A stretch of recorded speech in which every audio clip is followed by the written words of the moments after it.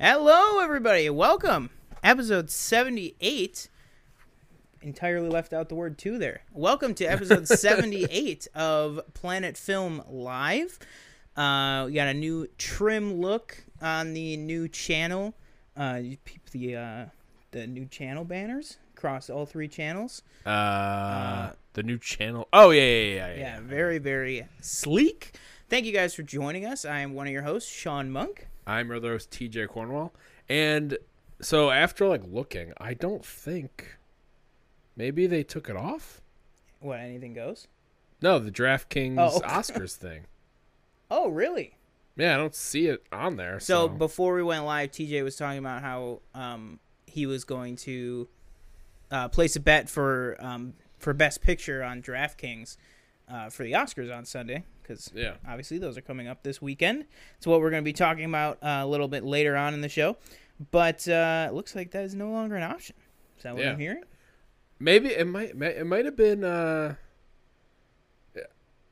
This headline for this article says DraftKings is offering pre-nomination Academy Awards market. So maybe it was just for what would be nominated, but that doesn't make any sense because that's like a gazillion things. You know what I mean? Yeah. Like you could bet anything to be nominated, unless they just maybe DraftKings just isn't doing it anymore.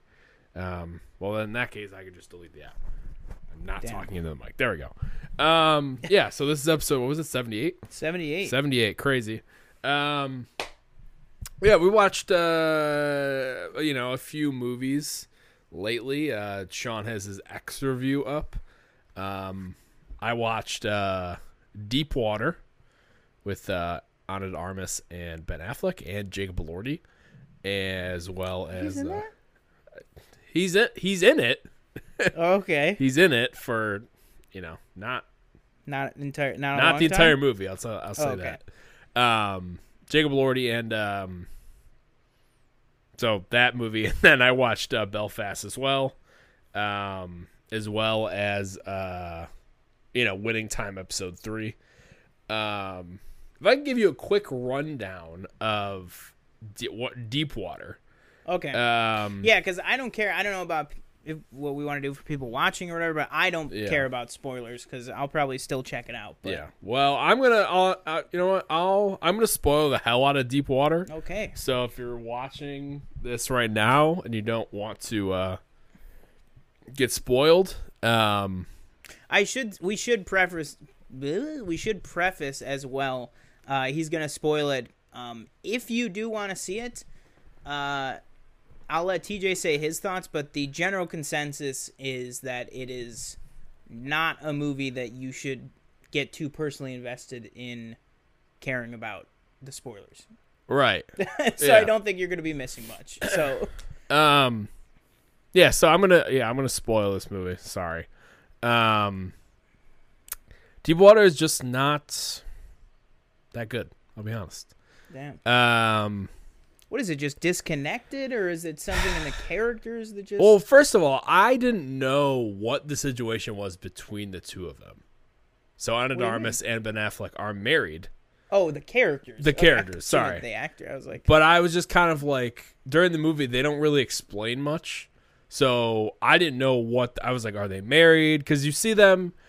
going to this party and Ana de Armas is making out with somebody else in front of Ben Affleck, and it's like, okay, is this like a swingers thing? Mm-hmm. Like, what is going on here? Or is this like a flashback? Right, well, I didn't think it was that, but it was just very confusing. I was like, is she, what is the deal? But apparently in the description of the movie, it's like they're married, but to avoid a divorce or a messy divorce that I guess neither of them want to go through, it open or something? They keep it where Ana de Armas can just get with anybody she wants, and they stay married. Sounds like that could land them in some deep water. Exactly.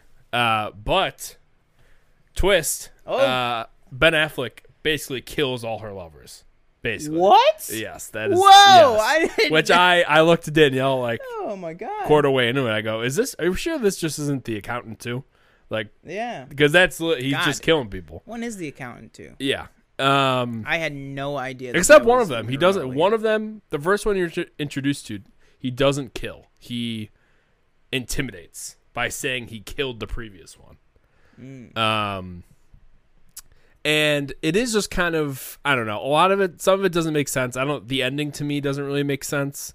Some of it I feel like she just kind of, because he is accused by multiple people of killing people. And there is one clever thing he does in a way as a clever alibi, I'd say, to get out of killing actually Jacob Elordi. Spoiler, he kills him. So when I say he's in it, he's literally in it for like 5 minutes. Like he's not really, which was like, oh, okay, that was kind of smart. But was he likable in it, or did he Jacob Elordi? Did he just feel like no? I mean, he Jacobs? was fine. No, he was not Nick Jacobs. No. But yeah, I think one of the main criticisms of this movie that I don't know, maybe it's just because I didn't really care, was the writing, I guess, was just not fantastic. Who wrote it? Sam Levinson in part wrote it. The other writer was, sorry, let me look this up and have this pulled up. It was Zach Helm. Screenplay by, and then it was based on a novel by Patricia Highsmith. Interesting. So, yeah, it was, I don't know, it felt really long. That's the other thing. I was like, we were like an hour in. What is it, like a 2:10 or something? No, I think it's like, I want to say it's like an hour 50. Oh. It's not, it's really not that long. It is an hour 55. So it's not that bad, but it felt way longer. I think like the main thing for me, the best thing about this movie was the kid. They have a kid together, very cute kid. Is it anybody that like we know, or is it like a first time person? No, I think it was her first time acting. But she was like, put her in Stranger Things. Second movie. She was also in, or no, sorry, she was in The New Nanny, which was a short, and then she was in this. She had some good moments with Ben Affleck, I thought. Just, father-daughter relationship. There's this one guy named Don, I think his character's name is. He's like consistently like an asshole. Yeah, Don, played by Tracy Letts. Oh, Tracy Letts. Yes, I was like, that guy looks familiar, and I was like, oh, that guy's in a lot of shit. Spoiler also for Winning Time episode 3. He's also in that episode. He's in Winning Time. Yeah. Oh man, how about that episode 2 real quick? How about that wig on Chickless? Right. Michael Chiklis? Who does he play? Celtics. What's his name? The guy who owns the Celtics. Oh yeah. That was something. Yeah. That's the thing. Wow. Wow. So they had he just consistently like is accusing him of murdering people, and he has, which I'm still not really sure what Ben Affleck's character does for a living. Because, like, there's times where he's saying, like, because they're at this party and Don is like, oh, what do you do for a living? And he's like, and I think Ana de Armas is like, or maybe he says it. He's like, oh, I made a chip for the military for the drones or something. And then Don is like, well, they use those to kill people. Like, don't you feel, like, guilty about that? Like, what does your conscience think? Joyce, we are talking about Deep Water. Deep Water. And he's like, well, they could also be used. Those drones can be used to, give people food or something like that. Mm-hmm. And Don's like, but that's not what they use them for. And I'm just kind of like, okay, well, is that what he did? And now he's just wealthy enough he doesn't have to work? Yeah. Or is it like he does like, because at first when he killed the one guy, I was like, oh, is he a hitman or something? Like, is that, he seems to have experience killing people. Yeah. But I feel like that's never really explained what he does, or maybe he just doesn't. Maybe that is true that he made this chip and now he just doesn't work. Don is an author. He writes books. At one point, he says he catches Ben Affleck in the act. He says, "Wow, this is going to be a great book." Before driving off a cliff and dying, accidentally, because when he catches Ben Affleck doing it. And Ben Affleck rode to the park on a bike where he buried a body. And Don is driving furiously on off-road. Yeah. and Ben Affleck is riding his bike through the forest to cut him off. And Ben Affleck falls off the bike, and his head is about to get run over. And Don swerves, drives through the forest, off a cliff, car explodes, done, dead. And Ben Affleck's like, "Oh, it's perfect. You know, I can get home." Granted, Ana de Armas already knows that he killed her most recent lover. I think his name was Tony.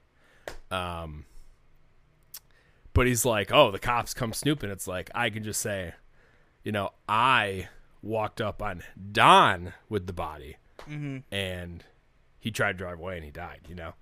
But yeah, I don't really think it's worth your time. I think you should still watch it just to see what you think. But, you know, if you're like, this really just isn't it, I wouldn't begrudge you if you turn it off like halfway through or anything like that. I can't even believe that. I feel like that was so much to process. I did 2.5 out of 5 stars, by the way, is what I gave it. But I might have just talked myself down even lower. I don't know. That's incredible. Yeah, it's. I thought it was going to be like good, not great, not great. good. Wow, and it had been delayed so long, and like, wow. And this was probably one of their, because was this their last movie when they were still together? Yeah. So I thought it was going to be like, oh, you know, but nope. Yikes! That is a yikes from me. You have anything else you want? No, because I didn't watch it. I haven't really had time. I have not watched anything else other than Belfast. And I don't even know, like, I might have to go back and watch Belfast again because I was exhausted when I was watching it. Not because it was boring, but I was just really tired. So I might have to go back and watch it again. I gave it 4. Which isn't bad. Like, it was a good movie. I just might have to go back. Damn. Yeah. Yeah, so I had a very busy week at work. So I was hoping to see more in theaters this week. I'm still going to try and catch, a few more, but, next week we have another little kind of lull in releases.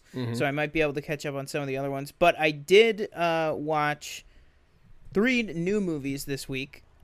Which is I watched Cheaper by the Dozen, the new Disney Plus one, with Zach Braff and Gabrielle Union. It was something.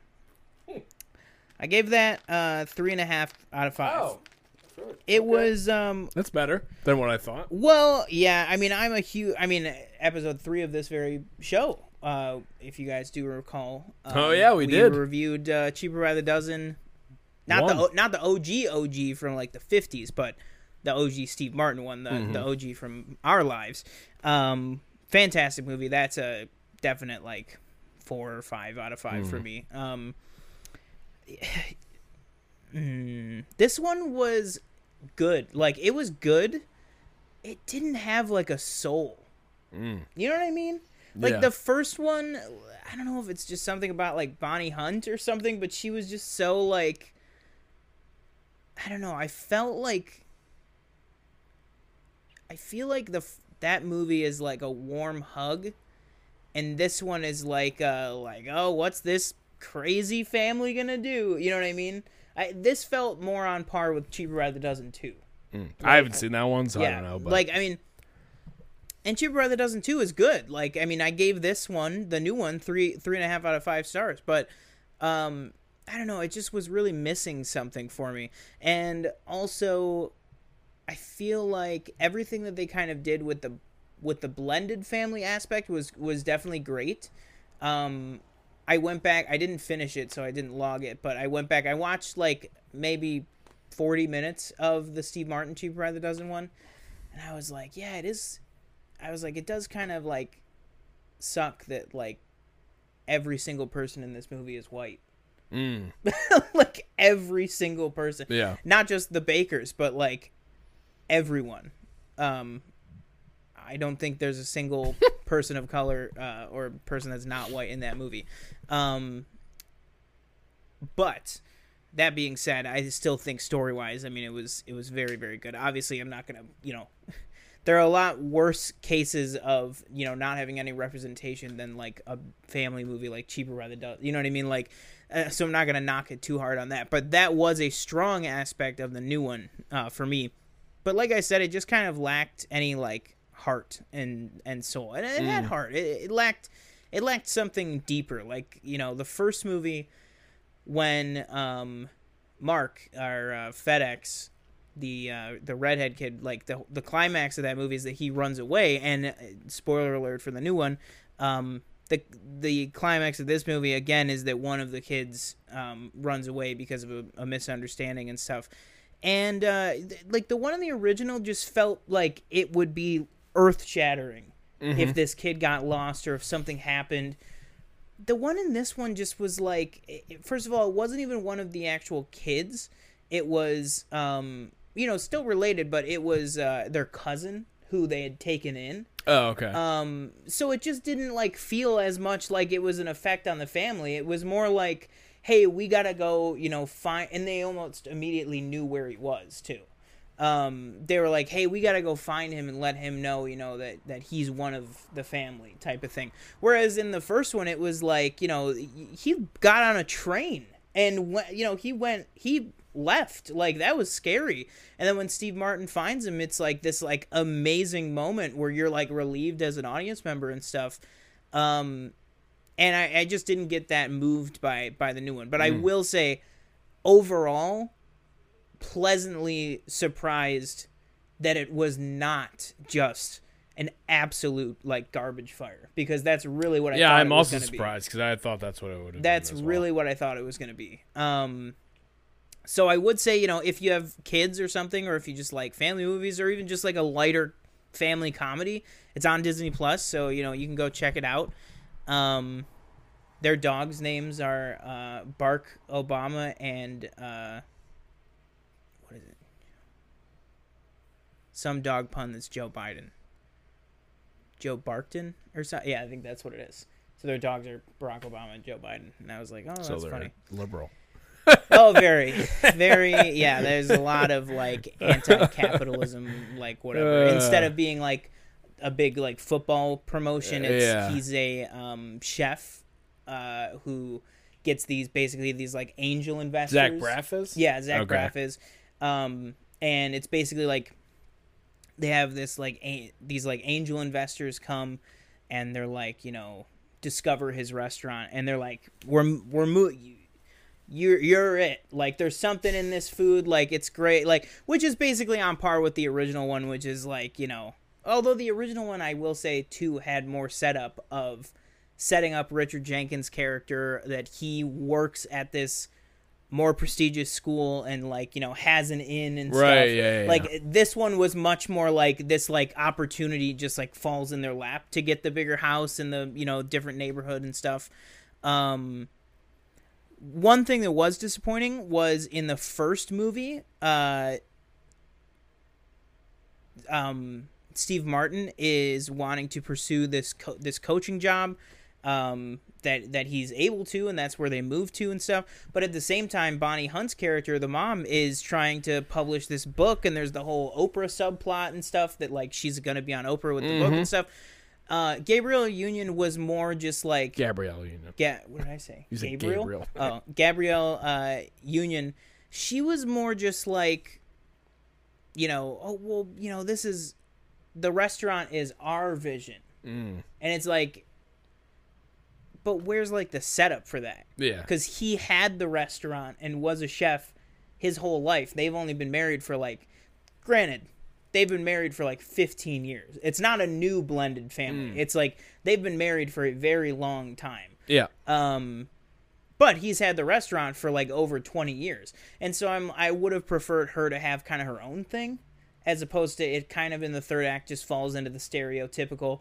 He's like ranting about being frustrated, and he's like, you know, the investors want to change the name of the business, and he's like, yeah, but it's my name, it's my dream and stuff, and she's like, oh, it's last time I checked, it was our name and our dream, and she's like, but I'm just the wife who doesn't have a dream, and like that was a good moment, but I was like, why don't you? I was like, why is your dream just to like manage his restaurant? Like, Yeah. you know what I mean? I was like, I just felt like they could have done a little bit more. Like she was a little Sidelined. Yeah, a little sidelined, I guess. But other than that, you know, it was pretty good. I didn't think I was going to talk like for like 5 minutes about this, but it was pretty good. And then I also watched Windfall, which you could check out the YouTube short review on the channel right now. Right? That That reviewed it pretty well. 100 views, I think. Yep. The YouTube short. Yeah. Yeah, so check that out. The Windfall review right now. That is a very good movie. I gave it that 4 out of 5 stars. And then, like TJ said, I checked out X and reviewed that on the channel. That, again, I gave 4 out of 5. How's Kid Cudi in that? He is fantastic. Interesting. Okay. He is very, very good. Everybody is very good. Okay. I'm intrigued, definitely. But yeah, Kid Cudi especially. They go to really like good. this abandoned house to film a porno, right? That's like the plot, and Yeah. then it spirals out of control. Something happens. Yep. Gotcha. Yeah. What's the jump scare gauge on this movie? Is there a lot? None? Because that's what gets me. I'm a sucker for can't do them. That's why I don't go see scary movies in theaters. Not a lot. Not a lot. Okay. There's something deeper going on in this movie. Okay. Like I talked about it in the review, but like there's this moment where I'm not even going to say it's a spoiler because it's in the trailer. But slight spoilers if you don't want to know anything about X. It is in the trailer, but so Brittany Snow from the Pitch Perfect films is in this. She's also fantastic. And Kid Cudi is obviously in it. She's a singer. He is a musician. So there's a scene in the movie where he plays the guitar, and she sings. Oh yeah, I've heard she like breaks out into. Yeah, sing. she sings "Landslide," which is like a really good song. And I almost like cried. Wow. It was like, first of all, he was playing the guitar beautifully. She was singing beautifully. Did he hum? Did he hum? Yeah. Did he hum? Maybe. That's Kid Cudi's thing. He's a good hummer. Oh, maybe. Yeah. He was great on the guitar. I don't know okay. if he was humming, but and then man, like the visuals of the movie, like when that song was playing, it like I was like, man, maybe like I don't know. I was like maybe we don't deserve to live on Earth. I was like maybe. Jeez. Yeah, I was like, no, that's what I was saying. I was like, what am I watching? Yeah. I was like, they were showing. So again, if you've seen the trailer, there's an elderly couple that runs the farm that they're on. They were showing like the elderly couple and then the young people, and Landslide's talking about like age and getting older and the time passing and stuff. And I was just like, I was almost moved to tears. Wow. Like, it was incredible. Like, the motivations I felt for every single character had perfect motivations, had great setup. Even the old couple. Yeah. Especially the old woman who is getting her own movie. We'll talk about that in a second. But, God, and there's a couple, and also the way that they use scene transitions. And it's got like a grain on it, right? It's got like an old 70s it's whatever. very similar to Winning Time, actually. Right, okay. They're obviously, like you said, they're there to film a adult video. Yep. And so when they're on the camera, you see it through the camera. Oh, okay. And there's a lot of moments like that, and then actually the credits are like that too, where they cut into like the 4:3, and the credits are really, really good. But there's like some moments where there's like split screen of like, so I guess I'll just say real quick. So Mia Goth, the main character, she also plays the old woman. Oh. So the whole movie, there's kind of an undercurrent throughout the movie that they're like a mirror image of each other, of youth and age, or whatever. And so when that song is playing and you see the two of them and they're like getting dressed or undressed or something, and you just like see the age and then like the youth and stuff and know that like neither of it is lasting, I was super moved by this movie. Like, I'm not even kidding. I was not expecting to be at all. I thought all the reviews were just like, it's a kick-ass horror movie, like a roller coaster, like if you're either on board or you're not, that kind of thing. Mm-hmm. And I was like moved. I really was. I'm super excited for whatever Ty West, who's the director of this, is going to do next. Which I will say, not really a spoiler for the movie because it's an announcement apart from it. The old woman, her name is Pearl, and they are doing, it's already shot, it's already filmed, it's already edited. Actually, small thing, there is an end credit scene, which is the trailer for the next movie, which is a prequel. It's called Before X, and it again stars Mia Goth as the younger version of the old woman. Okay. Also a horror movie? Yeah. Okay. Yeah, and I am super excited to see it. I did not ruin anything plot-wise or anything like that for what I just said with X, so just take that in. Nothing I said was not in the trailers or an announcement previously made. So if you want to see it, definitely go still see it. I want you to see it so I can get your thoughts on it. But I loved it, honestly. Like, I did not think I was gonna be like gushing this much about the movie, but I really, really enjoyed it. But yeah, not like a 5 out of 5, but a very solid like 4 out of 5. That's good to hear, though. Yeah, and the cinematography, and like I say in the review, the scene transitions, these split screens, what they do with how scenes change from one to the other, with the quick cuts and then back again and then to the next scene. It's very interesting stuff. It's very, very cool. Stuff that I really have not seen before in movies, which is like, how often can you say that lately? Yeah, it is fantastic, really. Cool. That's yeah. good. Yeah, it's quick really, question. really good. I actually, before we went live, I said I had a Daredevil question. Mm-hmm. So I currently on the season 2 episode, I think I'm going to be watching episode 6 next. Yeah. So Elektra has already showed up. Elodie Young? Yes. So one quick question I have, and this just has to do with Punisher. And I didn't really follow how these pieces were put together on how we figured out that Frank Castle was Punisher. I mean, we knew that, but the characters. You mean specifically Matt? No, how what the hell's her name? Karen? Karen, yeah. So she has like the photo. She has like his file from the hospital, right? And she pulls out the X-ray of the bullet in his head. And then it seems like they jump to the, oh, well, this guy's the Punisher. And I'm kind of like, well, I'm confused how we got there. I know this. You really got to think back. I know. Well, where are you at with, like, who is it? Clancy Brown? Have you met Clancy Brown yet? No. I might be messing it. That might be in the Punisher Yeah, show. probably. No, I think it is from Daredevil, but I don't really know for sure. Yeah, I don't know. It didn't strike me as an issue then, so maybe it's just something that will be resolved. Maybe in, I like, just the next missed episode. Yeah, or maybe something. Well, no, like I've watched it since that. I think I watched the episode after because he got arrested, and then at the end of that episode, Elektra is like, "Oh, hi," and then the next episode is about Elektra and Matt. Mm-hmm. Oh, the kitchen scene.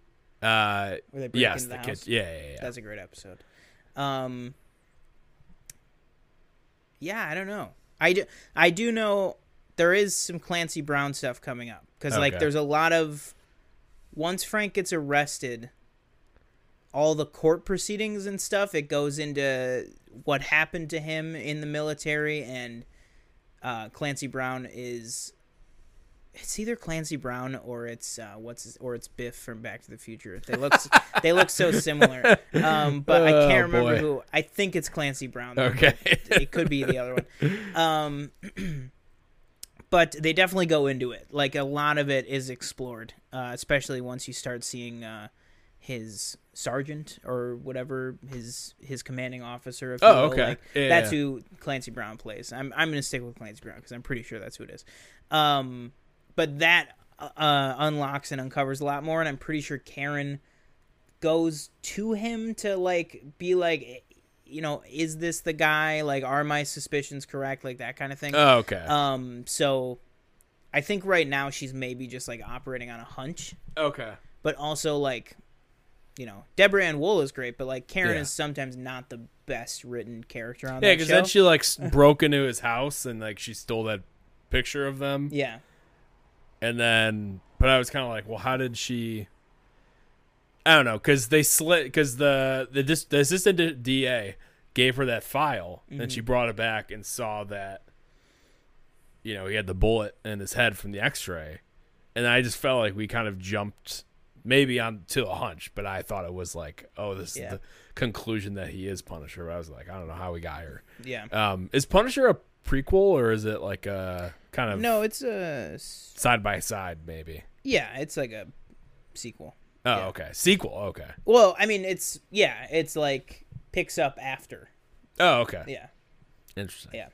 Because if you're just going with Daredevil and Punisher, it's season 2, season 1, season 3, season 2. They did name drop Jessica Jones though.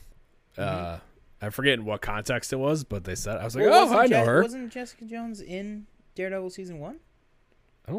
Maybe. Or did she just start on her own? I don't think so. I can't remember. You got to watch Jessica Jones though, because those are the 3 good ones. Yeah. Luke Cage is okay. Luke Cage is like okay. Luke Cage is good. Yeah, as well. Iron Fist is bad, right? Yeah, Iron Fist is And bad and Defenders Defenders is is bad. bad.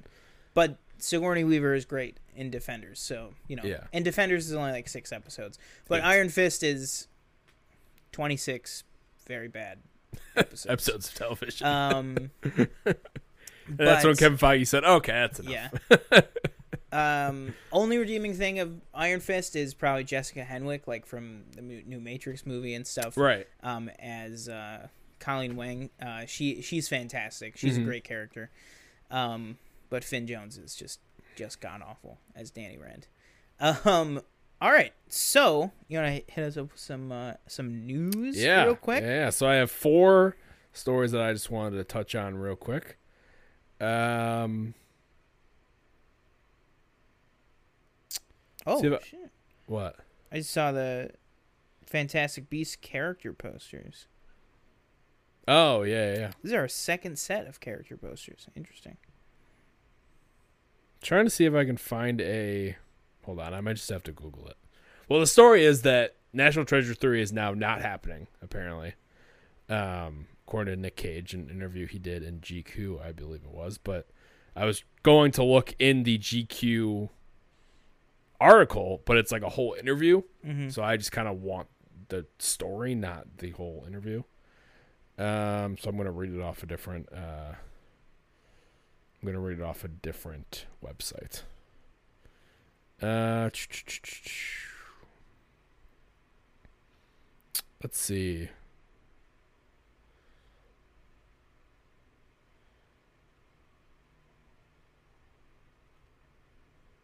Yeah.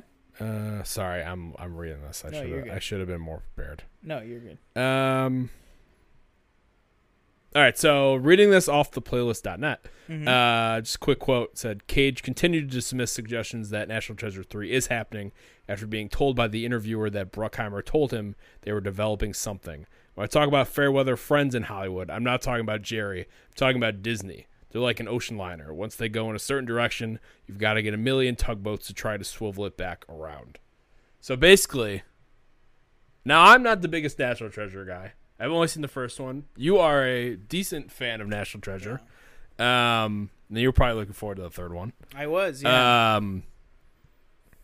So basically, it's Disney's fault, is what I'm hearing. But what does he mean by that? That's what I'm What is their fault? What so did it they seems do? like maybe like they had an idea, and then they were like, well, we want to do this. But it's like maybe they don't all agree on that. But they're like, no, we're doing this. Well, because they're either later, I think later this year, they did a National Treasure TV show set in the universe. It's already filmed, or I think they're filming right now or something. So maybe that's what it was. Maybe he was like, all right, let's get the third one off the ground. Let's, whatever. And they were like, all right, we will, but we want to do this first. Yeah. And maybe he was like, well, fuck you. Like, no, I want like I wanted to do the third one. Like, you know what I mean? Like, Yeah, I think that is definitely led. Like, if you read like once they go in a certain direction, you've got to get 1 million tugboats to try to swivel it back around. Like to me, that's what that means is like, we're going in this direction, to do this thing. Right? And they're like, well, no, we're gonna do this. Yeah, and this has been. I don't know if you saw this. Like, did you see that there was Disney employees that did a walkout? I did see that. Did you DM that to me, or did I just see it on Twitter? I think you retweeted it. I think I retweeted it. Which again, there's been all this kind of talk about the whole Bob Chapek CEO not being a lot of stuff. Yeah, very another big article hit this week that was the Battle of the Bobs that they really they don't speak. They don't speak at all now. Yeah, before it was they do not see eye to eye, and they don't now it's Chapek won't even take his calls. That is like, wild to me. That it's like, hey, well, and also, hey, I handpicked you, by the way. So, no, exactly, and it's also concerning that like he is mass firing people and like combining departments and then just putting people that he knows will listen to him in charge. Like, so he's literally just like pulling a, George Lucas, but like more, because like George Lucas was just like, oh, this is my company, I'm going to hire who I want. Bob Chapek is firing people already in place and replacing them with people that he knows will just like do whatever he says, which is a bit concerning. And there are reports apparently that Disney employees, and this is not even just the don't say gay bill that passed in Florida, which is kind of what launched this whole new wave of outcry from the employees and fans and everybody. Even before that bill, there are reportedly people, high up at Disney in contact with other studios to basically have a fallout plan. Like a parachute basically, to wind up somewhere else if things start going south. And apparently this is from Variety that, unnamed sources, they're not going to obviously name them, but that there are people at Disney who are constantly reaching out to Bob Iger and wondering if it's time to literally come back. Well, maybe not come back. There are people asking him to come back, but more realistically, time to kind of rally the shareholders to seek new leadership. Yeah. It's only been 2 years, I believe. Yeah.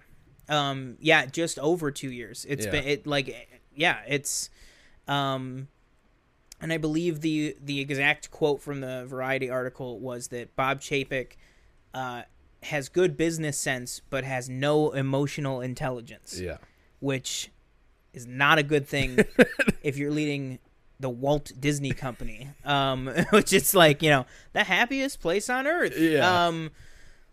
I don't know. But, it'll be interesting to see what happens. But, John Campea has been, he's like, I've said it from the beginning. He's got to have 3 years to prove himself. Well, like you just said, we're a little over 2 years now. He's got less than a year left on that time clock. And things are worse than they've ever been. I mean, the stock has gone down 30%, like that since Bob Iger left. Like, that's really bad. That is very bad. But yeah, you never know. Yeah. That's not great. Yeah. Hopefully they can turn the ship around. Man, and maybe this is, this could have happened, a year ago. This is the million tugboats that's what needs. It could be. But also, again, this could have happened, although when was this announced? This was announced was National Treasure 3 rumored just a year or two ago? Yeah.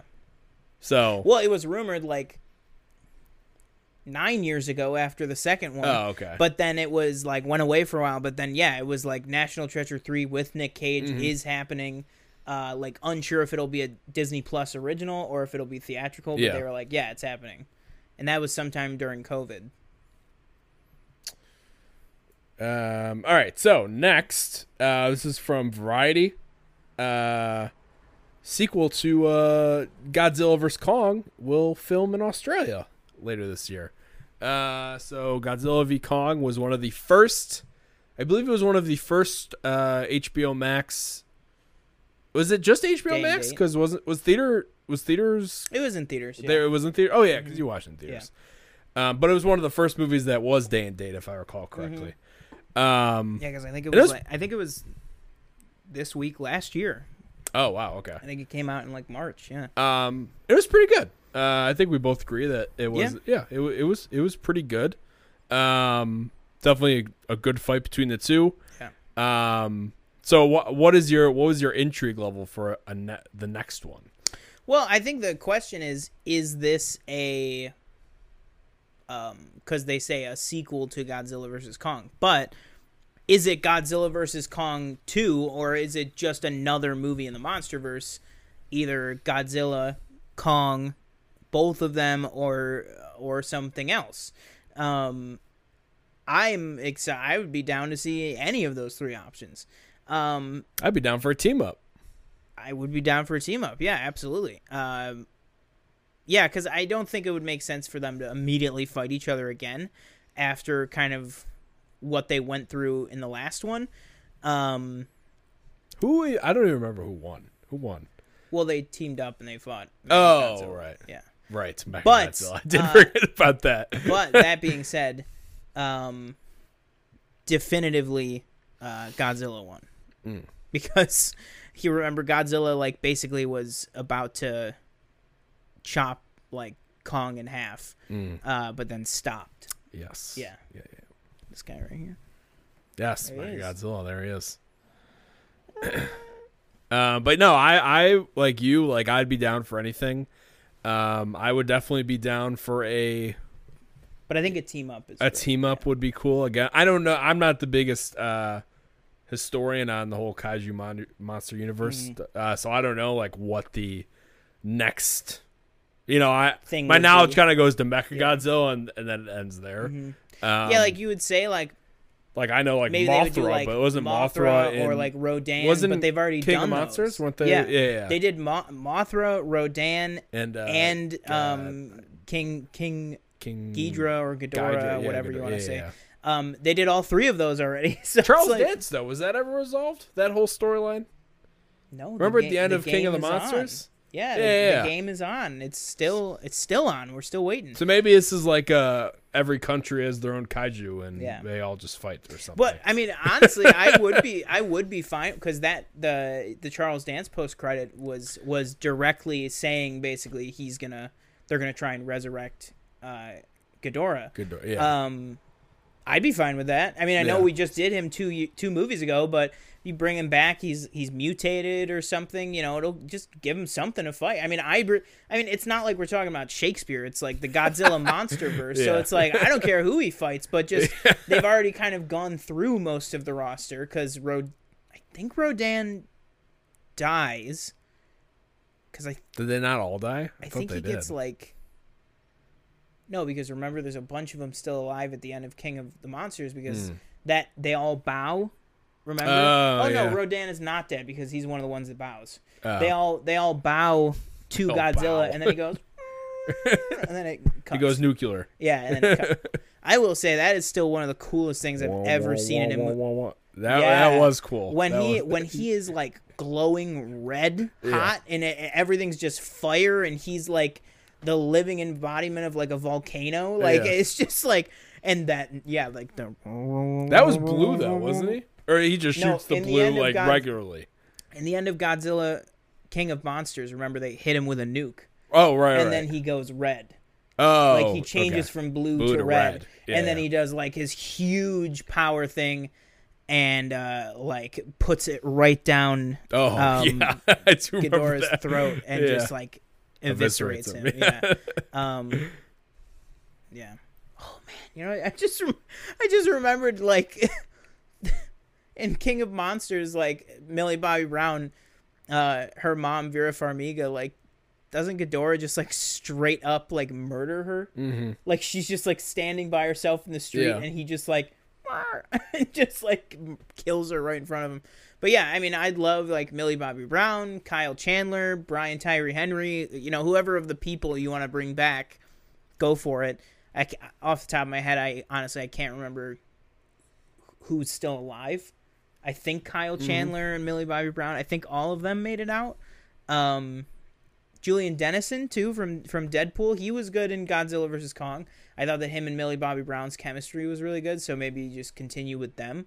But yeah, I mean, I'm down for whatever type of movie or whatever, if it's a Monarch origin thing. Oh wait, well, we are getting the Monarch series on HBO Max. Remember?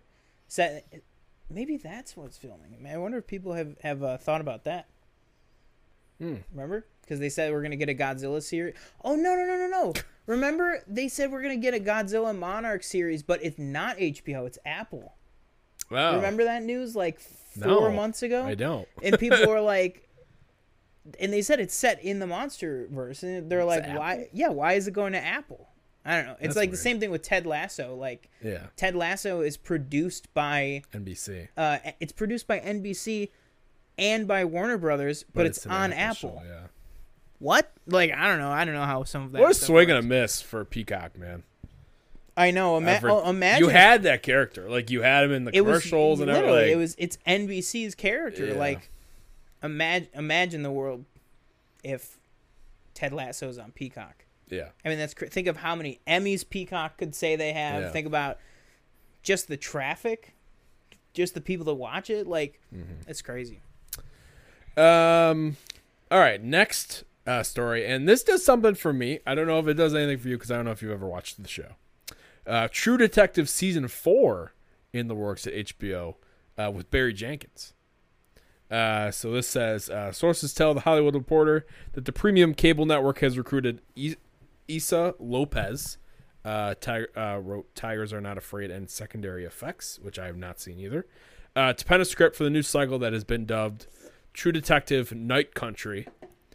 Additionally, Barry Jenkins is attached to his executive produce the anthology. Should Season 4 move forward, it's currently in development. Lopez would direct the pilot in addition to serving as an exec producer. For me, Season 1 with Woody Harrelson and Matthew McConaughey is probably some of the best television I've ever seen. If you have not watched it, I highly recommend you watch it. I started Season 2, and I know people are down on Season 2 with Colin Farrell, Rachel McAdams, and Vince Vaughn. I started it, and I just never went back. Is that the one that Taylor Kitsch is in? Probably, because I know Season 3 is like Mahershala Ali, which I have not watched either, which I should probably check that one out. But I loved Season 1. I think I watched it, I want to say it was right before the pandemic, because I remember coming home from school. What is it, 10 episodes? Yeah, I think so. When I come home from school, around noon or 1, and I binged it in like 2 days. Yeah. And it was just, oh my God, it was such a good show. So this I would be very excited for, because I think people have also been clamoring a lot for another season, and I know kind of the creator originally was kind of like, like maybe, but it was never anything like kind of confirmed or committed to. But I would be very excited if they were to do Season 4. Mm-hmm. Do you have any interest? No, I mean, it definitely sounds like it was a really good show. Season 1 was, fantastic. Mm-hmm. Season 2, still good, but not as great. And then I know a lot of people liked Season 3 with Mahershala Ali. So, if it's, I think for me, it'll come down to like the casting too. If they cast, either one or two, great leads again, like they have, regardless of the story. I think all of those, actors. I mean, Vince Vaughn, Rachel McAdams, Colin Farrell, McConaughey, Harrelson, like all of them are so good. So really, I think it'll just come down to that. Like, I mean, if they I don't know, I'm just like, if they say that like Season 4 of True Detective with Bryan Cranston and Jesse Eisenberg, I'll be like, okay. Yeah. I'll be like, I'll watch that. Like, I don't know, I'm just throwing people up, but like, I think that's kind of just what I feel like, just because I haven't seen it. I want to see it, but it's like if the casting comes out and it's like some golden casting, that'll be the thing that will get me to binge watch the first 3 and then get hyped up and ready for the 4th one, basically. Yeah. I'm gonna tell you seriously though. Right now, just watch season 1, because the chemistry between them is very good. Matthew McConaughey and Woody Harrelson, but like the story is good. Like it's just got this gritty, dark feel. Like it's so good, so good. So I highly suggest you watch the first season. Who's the like creative behind it? Like who did season 1? Is it like? Let me look it up. He was the creative behind all of the seasons, if I recall. Who? Barry Jenkins? No, the original. Oh, I gotcha. Nick Pizzolatto. So he wrote. Okay. It says written by, created by 48 episodes. Taylor Kitsch, I believe, is season 2, from what I can tell on here. Gotcha. Last news story I got. This is a very say this is kind of a surprise. Christopher Lloyd joining the cast of Mandalorian season 3. So character this is from Hollywood Reporter.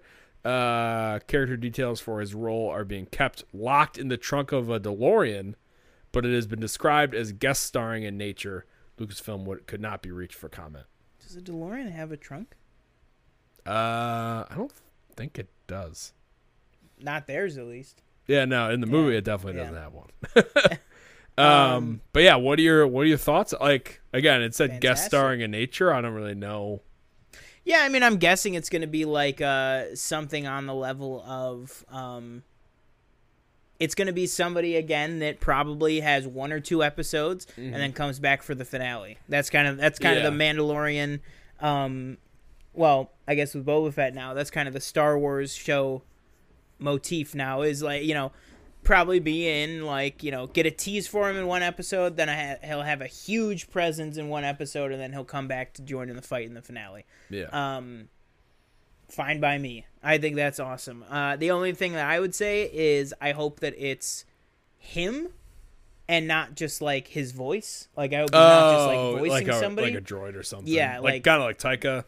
Yeah. Which Taika is rumored apparently to return as well. As IG 11, yeah, which I think would be really good. Makes sense that he had to skip out on season 2 because he was busy with Thor. That kind of took up like 2.5 years of his life. But yeah, I mean, I think that's awesome. Like I said, I just hope that he gets to play himself. As Christopher Lloyd, not like a droid or a creature or just a voice or something. But I think that he would fit the universe like perfectly. And I only say that too, really, because in Nobody, he was fantastic in Nobody. Like he how old is he? Like 78? Oh yeah, I forgot he's he was like 78 probably. Something like that. Yeah, if not a little bit older even. It'll probably be like an Amy Sedaris role where it's like 1 or 2 episodes. See that even that. Oh yeah, like in terms of screen time for sure. But even that, like, I think it'd be great if he is like if he's like a comedic presence or whatever. Totally fine with that. But I actually, because of Nobody, I would love it if he was just like this like stone cold badass. Like that, because that's what he was in Nobody, and he was perfect. He was so good in that when he's just like, with a shotgun and he's just like, this is like, he's like living it up. I really loved that. So yeah, whatever he is, make him be like an old grizzled bounty hunter or something. I think that would be fantastic. The Star Wars comics just introduced Han's dad. Maybe he could be Han's dad. I don't know. He kind of looks like the guy from the comics. He's got white hair. Put a beard on him. There you go. We'll see. Han's dad. But yeah, either way, I mean, that's awesome. Honestly, even if it is a voice, I mean, it'll still be cool.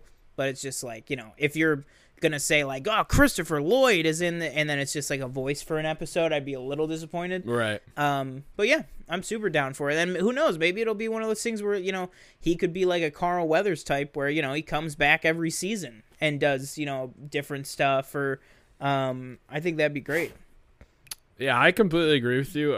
Or what if he's a member? What if he's the member of Death Watch that took Din in as a child? Oh, right. That'd be kind of cool. That would be awesome. Because we can only assume they're going to Mandalore. Exactly. So. That's what I'm saying. Like because basically what I'm saying, the guy in season 1, when you see the Death Watch person like pick up Din from the little like storm shelter or whatever, maybe that's Christopher Lloyd's character now, like 30 some years later. That'd be awesome. That'd be really cool if he was like Din's father figure. That might be wishful thinking, but I mean that would be awesome. Yeah. Yeah. So that does it for the stories for this week. Do we want to move on to the main topic, I guess? Yeah, I mean it's 9 right now. Do you want to talk a little Hogwarts Legacy? Yeah, we can talk about Hogwarts Legacy real quick. So the state of play for Hogwarts Legacy was, when was that? Last week? Yeah, last Friday, last Thursday, something like that. Which is a game being developed by Warner Brothers Games and by Portkey Games, which is a subsidiary, I believe, of Warner Brothers Games. And it seems to be a single player kind of action adventure game throughout the Harry Potter universe, years or even decades before Harry Potter ever shows up. So I think you said like 1880s. It's either the 1880s or the 1890s, because it says it is the very late 1800s, near the turn of the century. Yeah. So I would assume that's probably the 1890s, but it could be like the 1880s, something like that. And then one of the things that in the state of play that is on the channel right now, my reaction, I react to the entire like 15-minute gameplay footage.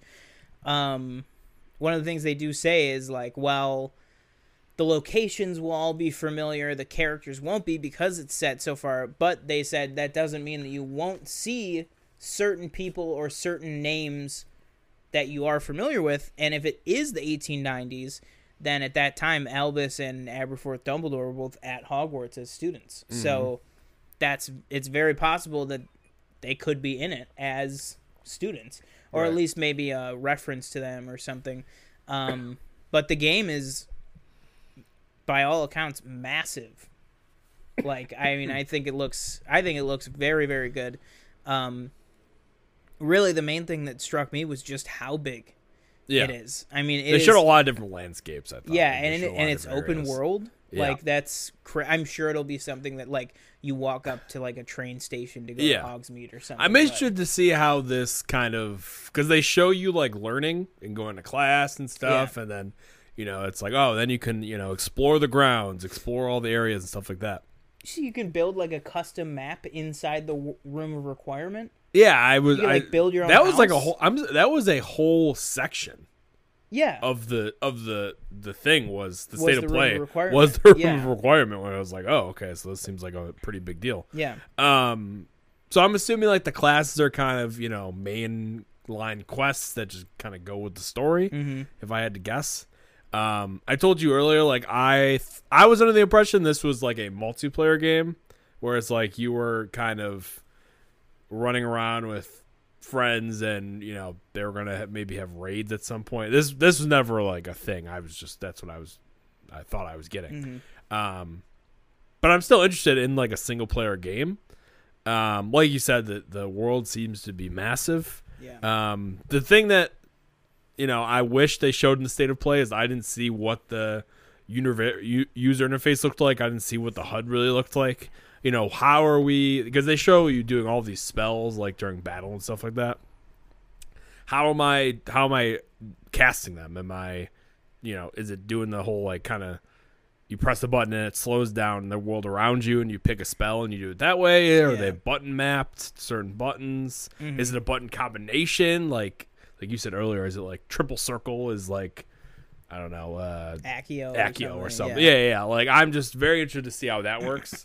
And just kind of like, all the quests and stuff. Because they talk about these other kind of main characters as well, like their different storylines. So I'm either going to assume they're going to be, main quests or, side quests. Yeah. And man, when they were like, oh yeah, and these like evil trolls that you have to stop, I was kind of like, give me, give me something, like, give me just like I'm a sucker for a good dark wizard. Give me like a maybe not a Voldemort Grindelwald type, but something, maybe bigger than these dark elves. Yeah. Mm-hmm. That's me. Ranrock, the Goblin King. Yeah, I don't know. But yeah, I think it looks really good. I think, like you said, it's like, well, the only thing that's missing is like a multiplayer element. But then people say, but then you look at like the first Battlefront, and people are like, well, it's missing a single player campaign. Yeah, and it's like, well, you can't, it's hard to please everybody. Yeah. But some would argue Battlefront didn't need a single player because Battlefront 2 single player was not all that good in my opinion. Yeah. But yeah, I mean, I think overall, like we kind of talked about before the show started, like, I think with this whole new division with the Portkey Games thing, we looked up, they've done some mobile games, some mobile Harry Potter games, before, and then this is kind of their first step into like AAA like console titles and stuff. And if it is as good as this one looks, hopefully it'll just be like a stepping stone to more games and have the potential to get a fully online game or something that's more raid focused, team focused, that thing, or maybe get another game that's got kind of like a Battlefront 2 where there's online elements, there's single player elements, that kind of thing. I think either way that'd be great. But yeah, I think overall visually it looks fantastic. Mm-hmm. Which is incredible, because the better it looks, the more it'll feel like you're really in the universe, which is what this game is kind of going for. But yeah, I was just gonna say I hope there's crossplay, but if it's a single player game, it doesn't need to be. Yeah. But yeah, I'm looking forward to it. And then the other quick piece of this is one other side story. Suicide Squad: Kill the Justice League. The game has been delayed to spring 2023. Here, which sucks. You want to give your thoughts on that? I'm just gonna run the bathroom. Yeah. So I feel like this game has just been in production or development for a long ass time. I think it was announced. I think like the DC fandom in 2020 when we first got that like the Batman teaser. I want to say it was, and so now it's been delayed to spring 2023.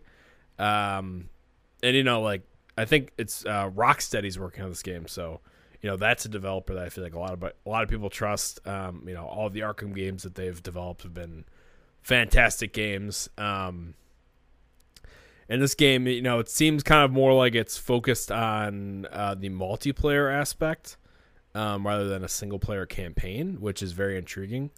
So yeah, I don't know. It's kind of upsetting because it's like we didn't expect it to get pushed, that far.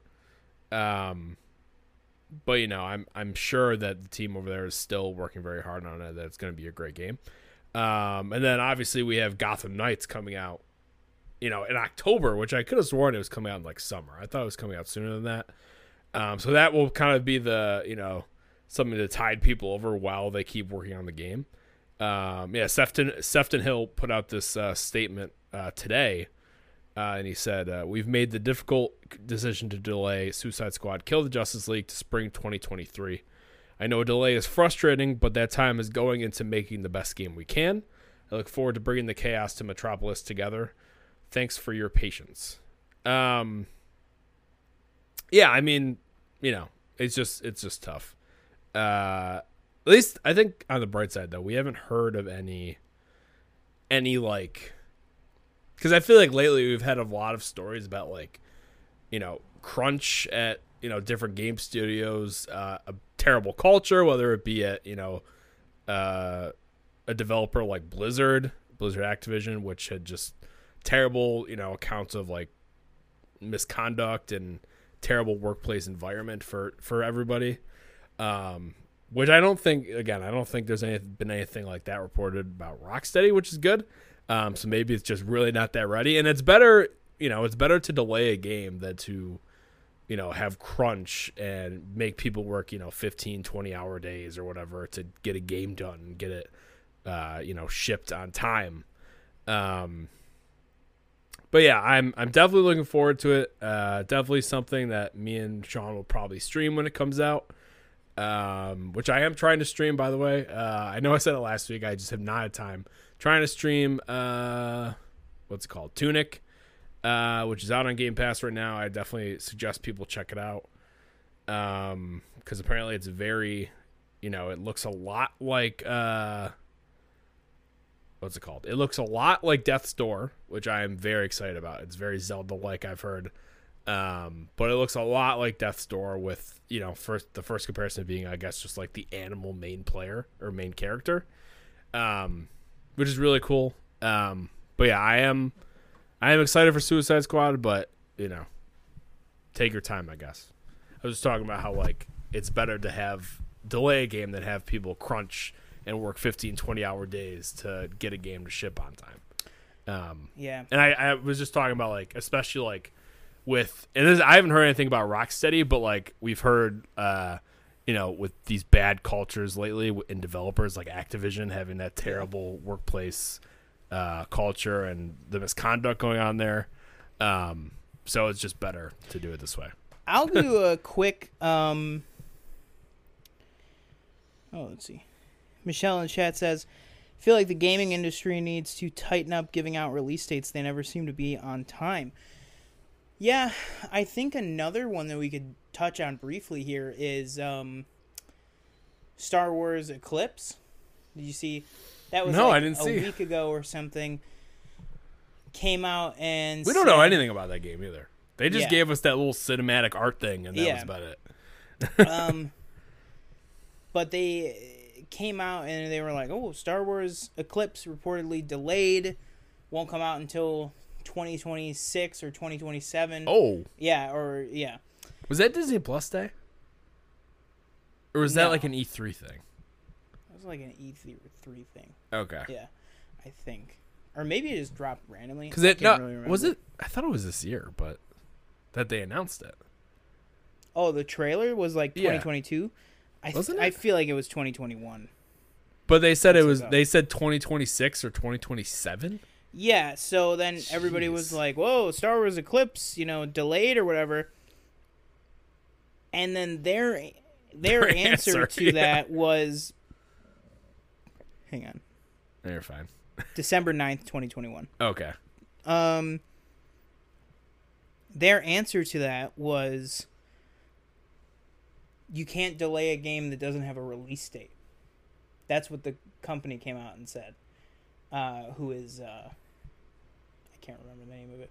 Who did, like, Detroit Becoming Human and stuff. Oh. That's who's doing it. I didn't play. Danielle really liked that game. I don't remember who. Crap, I can't remember the freaking I'll name of look it. up. I got the trailer right here. Oh, okay. Let's see. Quantic Dream. Yep. So then there was like a whole bunch of issues because basically what it was, like, people in the know about the gaming industry and the entertainment industry in general and stuff, what the trailer really was is a job posting. Oh. Because that's what people said was really what that trailer is. If fans want to know what that was, it's, hey, we want to make, not we've made, hey, we want to make this really cool Star Wars game. Oh. Doesn't this game look so good? Come join the team, basically. This must have been at a state of play, too, because they're owned by Sony now. Okay, it probably was then. Yeah. Because I feel like I remember you messaging me and being like, a Star Wars game. Like, because I think they also announced the KOTOR remake as well.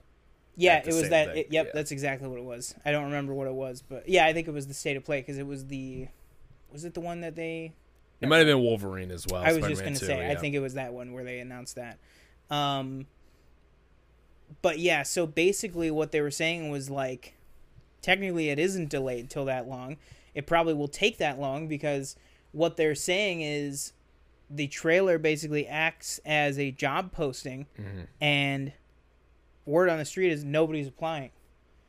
That's what people are saying is that people are saying that they were expecting at this point to have at least 200 people on the team, and they said that they have about 70 people currently working on Eclipse, which is insane. Yeah. So Real quick. This says an email to Games Radar. Quantic Dream said Star Wars Eclipse has not been delayed because Quantic Dream never announced or promised a launch window for the title. The spokesperson said recruiting remains active as it works on Star Wars Eclipse, third-party publishing, and unannounced projects. Yeah, exactly. Yeah, so it's wow. Yeah. Huh. Basically saying, well, we didn't promise anything. That you're getting into like, but we're taking applications. I mean, that's 5 years from now. Like, who knows where it will be? Yeah. But like, I feel like we're getting into, because I'm not exactly sure what the life cycle of a console life is, but I feel like you're kind of getting to next generation console at that point.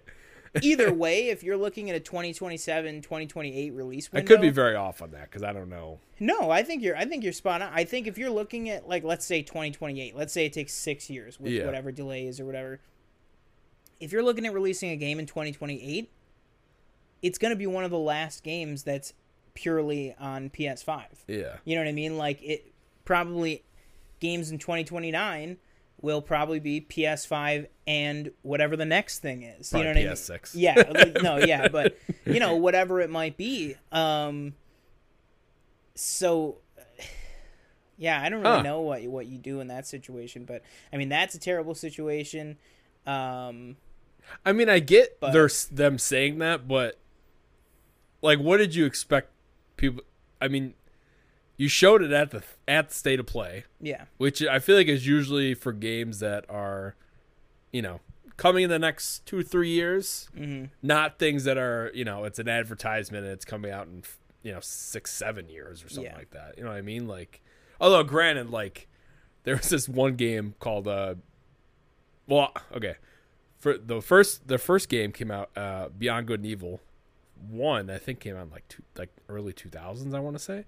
And then they announced Beyond Good and Evil 2. I want to say it was like 3-4 years ago at E3. It was like a trailer, and then there's been nothing since then. So it's like, what happened? Like, is it still in Is it still in development? Did you stop? Like, what's going on? Yeah. And real quick, other Star Wars news: Fallen Order 2 trailer possibly coming at Star Wars Celebration. Yeah. What's the date for that? Is it May 4th? I think it's May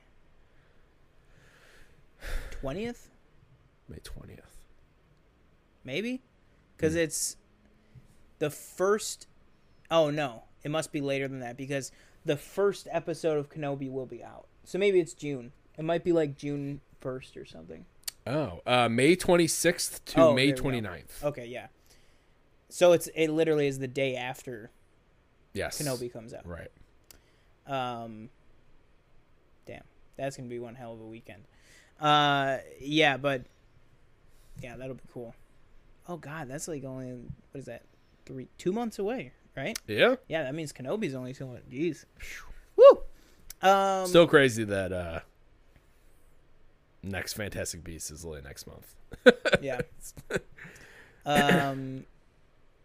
Yeah, so I think a lot needs to be done in the video game industry and how video games are made and the expectations of video games. I think people are just going to have to realize... They're okay out there. I don't know what that was. I don't know if that was a garbage tote or a car crash.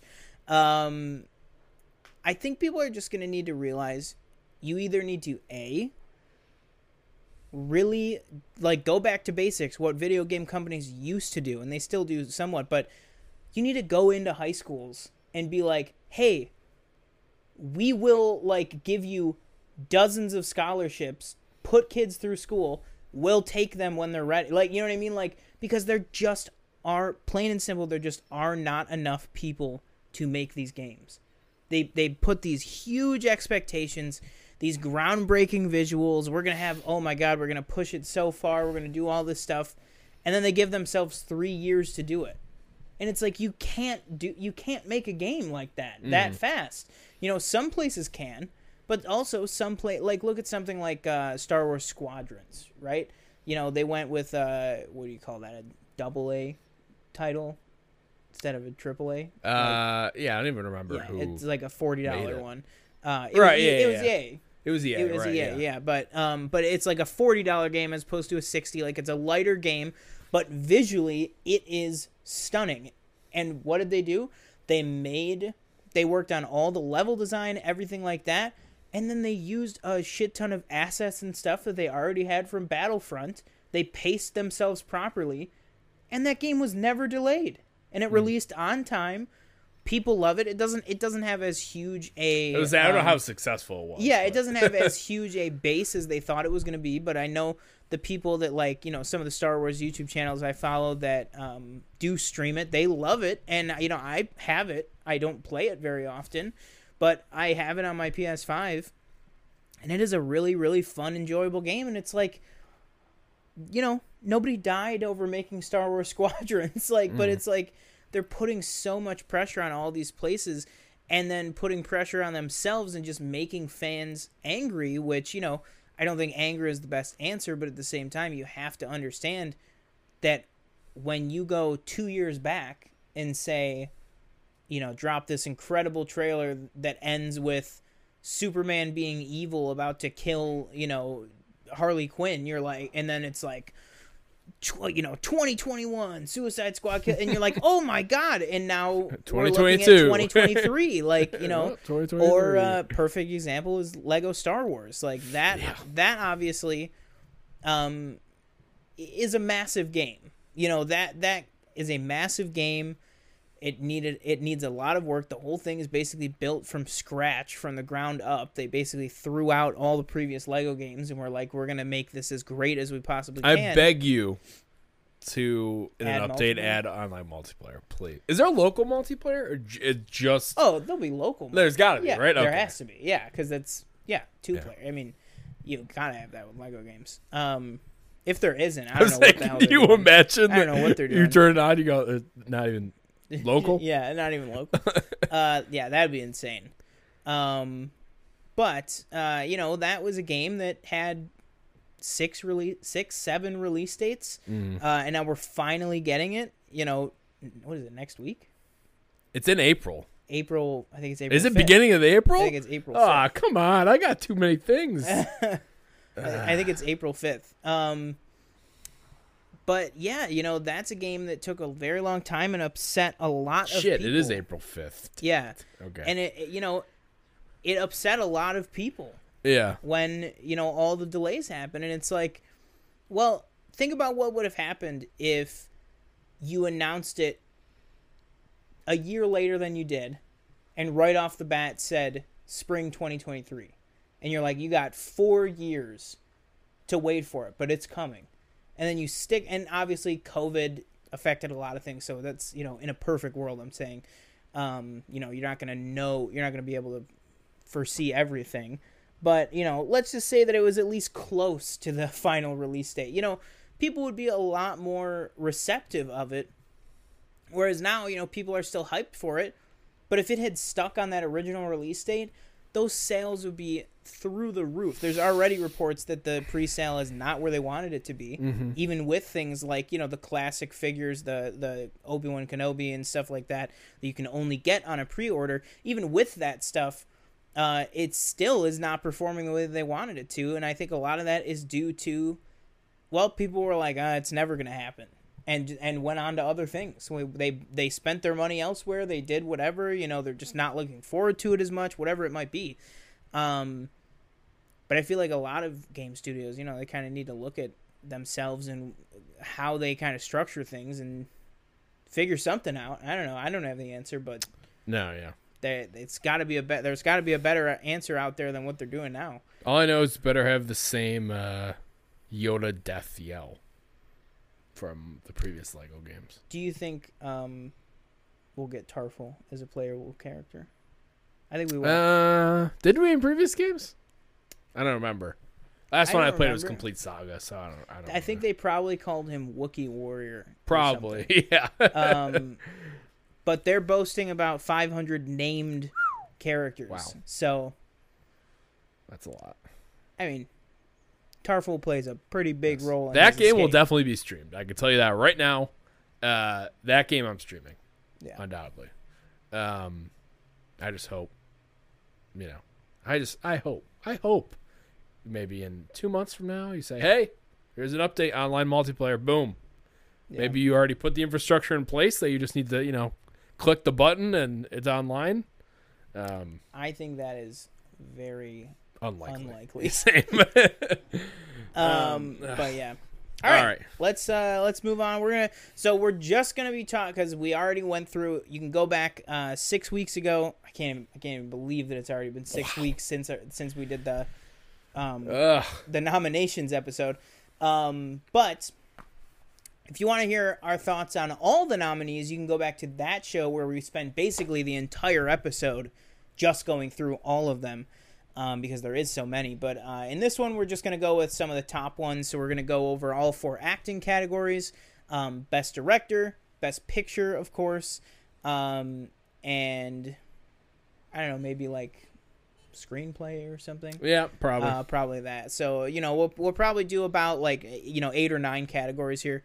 And are you doing a ballot?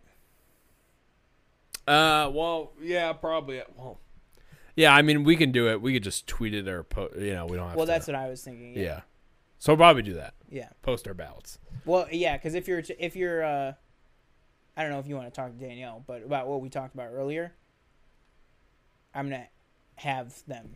Oh, okay, yeah. So we could always do it then, and then just tweet out the pictures of it. But yeah, we'll tweet if you want to know our full predictions. We'll tweet out our ballots before the actual show, which, if you don't know, is this Sunday at 8 p.m. on ABC. Danielle said, like the new layout. Yeah, awesome. Just a little, cleaner. I don't know. I'm all right. So, what do we want to do first? What category?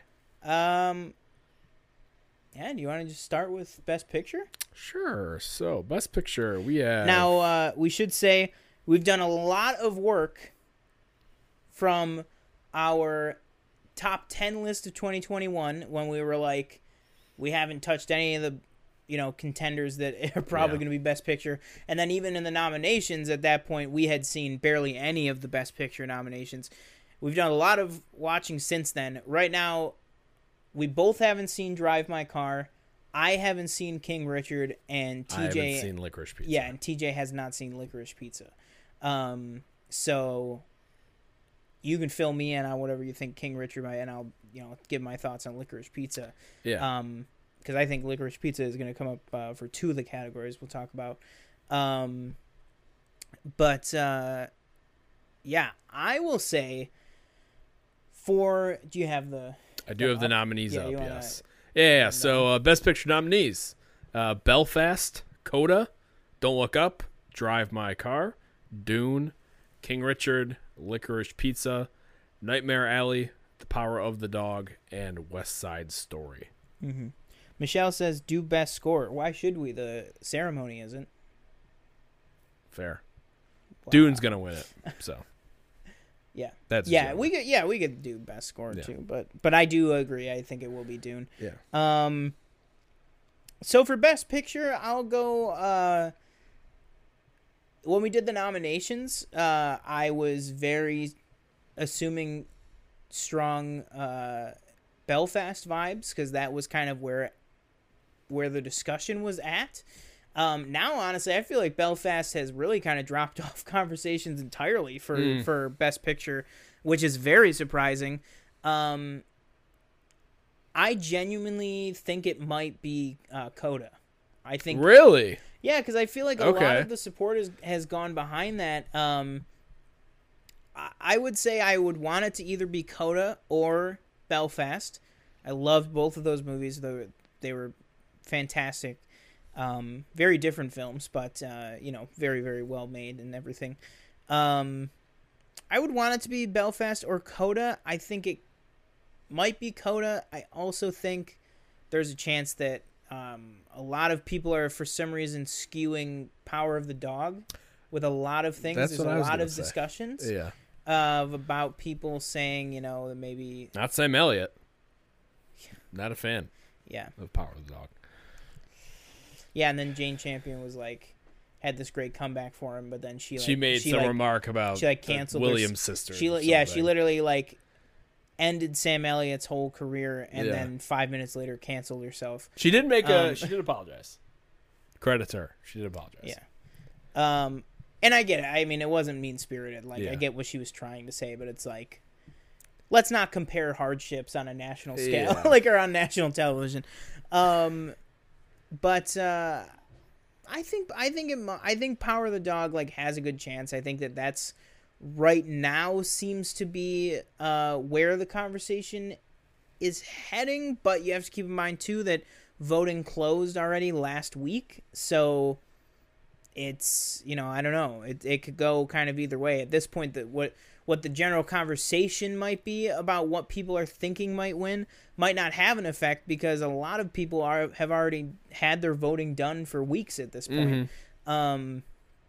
But that being said, there is a huge amount of people saying that they're all hearing Power of the Dog is kind of the shoe-in now for getting Best Picture. But interesting. What do you think? I'm in the Power of the Dog. We're making picks on what we think's gonna win, correct? Yeah. So I actually have two separate picks, but I would lean more towards Power of the Dog to win. I could also see King Richard winning.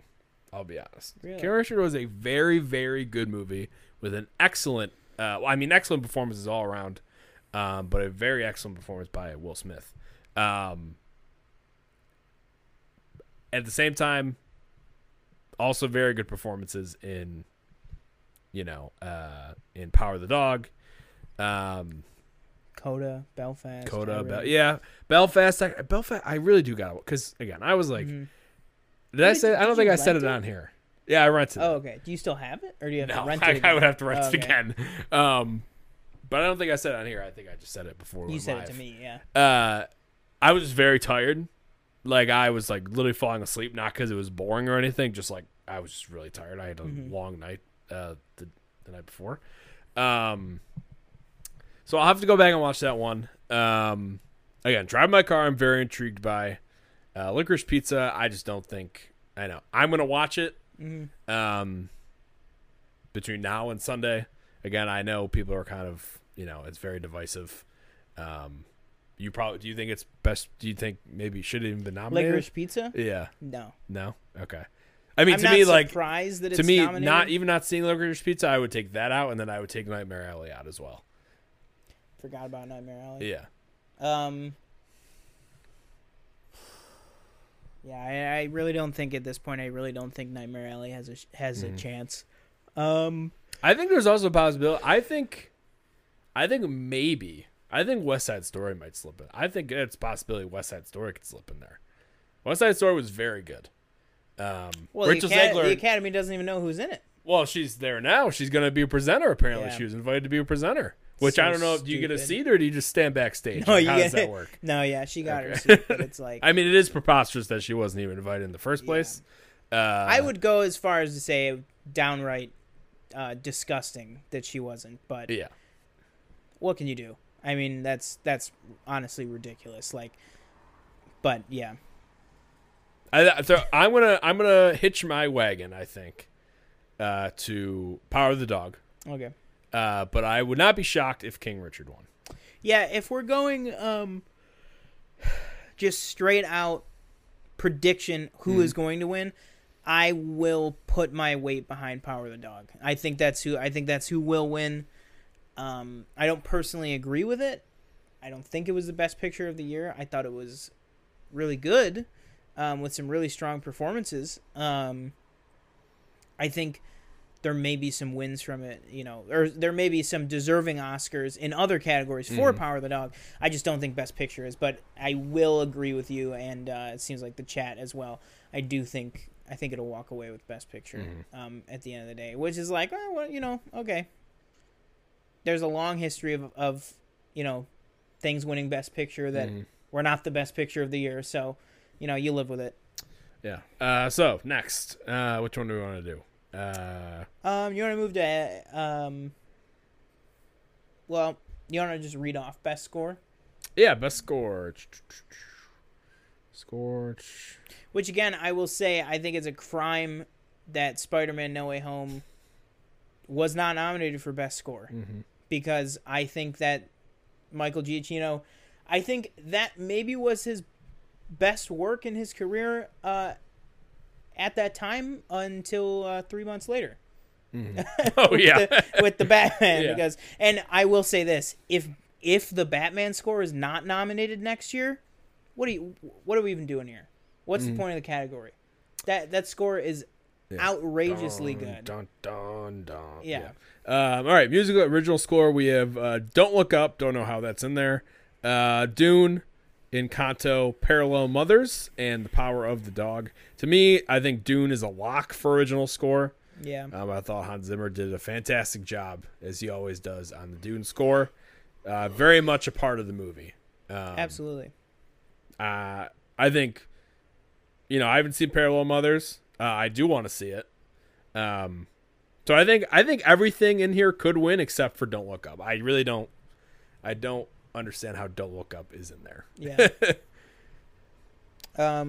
Yeah, I would go. I think Dune is going to win.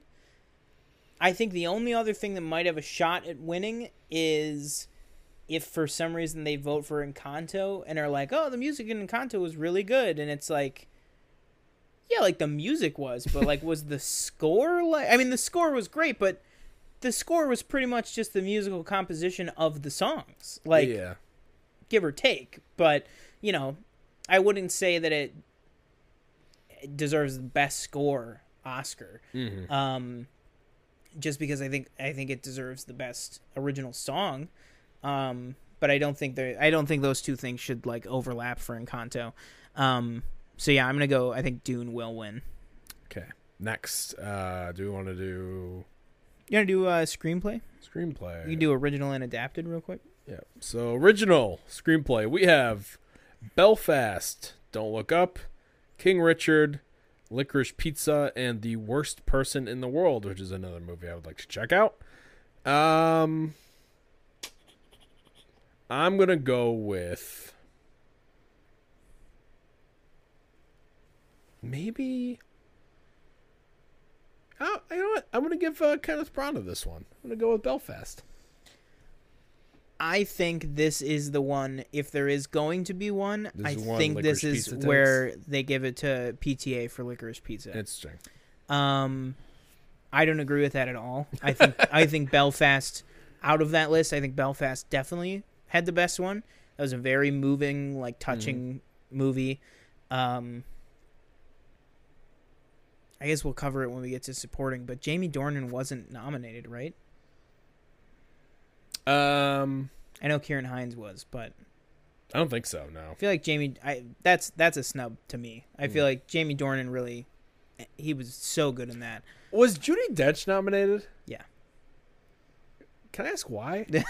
She wasn't bad. She just wasn't really. She stood and looked out of that door. She just wasn't really like. She didn't do like. Yeah. I don't know that. Maybe am I wrong? No, you're not wrong. No, you're not wrong. Definitely. And like I get it. The two strongest performances in that movie were probably Kieran Hines and Jamie Dornan, and it's like. I thought, what's her name? I don't know. The mom, what's her name? Newcomer. I can't remember her name. But she was fantastic. Was she nominated? I can't remember. But yeah, to close off original screenplay, I think this is going to be the one where they give it to Licorice Pizza. I personally want it to be. I'm going to butcher her name. Okay. It's a very Irish name, I know. Riona Belfay, I want to say that's how you pronounce it. I'm sorry if I butchered it. I apologize. But yeah, sorry. Continue. Was she nominated? Oh, sorry. I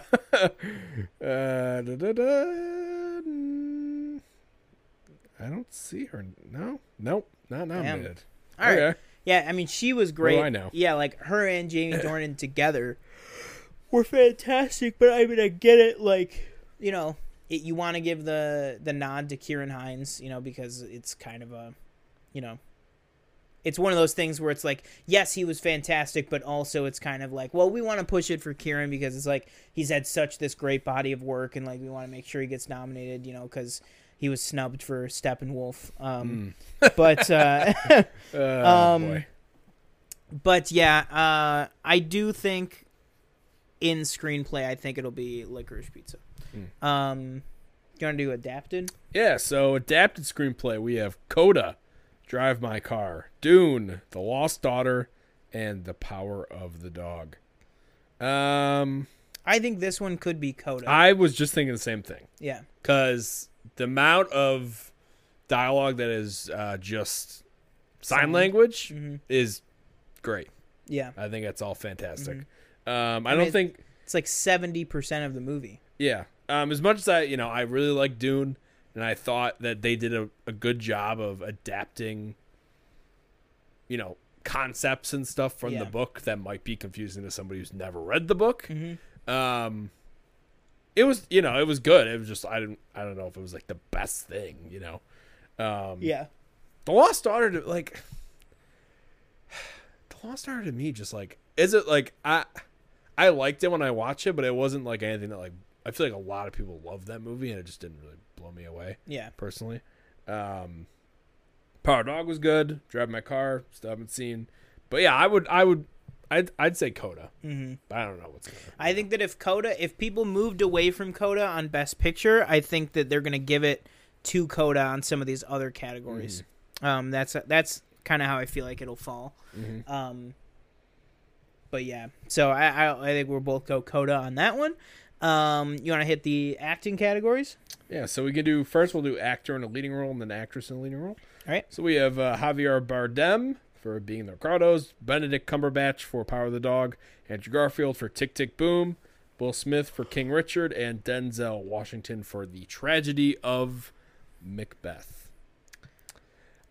Personally, I would love Andrew Garfield to win. I love Tick Tick Boom. I thought he was amazing.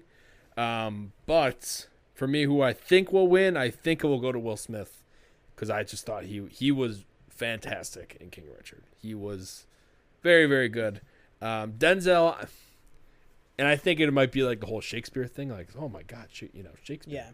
Yeah. And he was really good, but I thought Will Smith was better. Yeah. Mm-hmm. See, this is a tough one because I have not seen King Richard yet.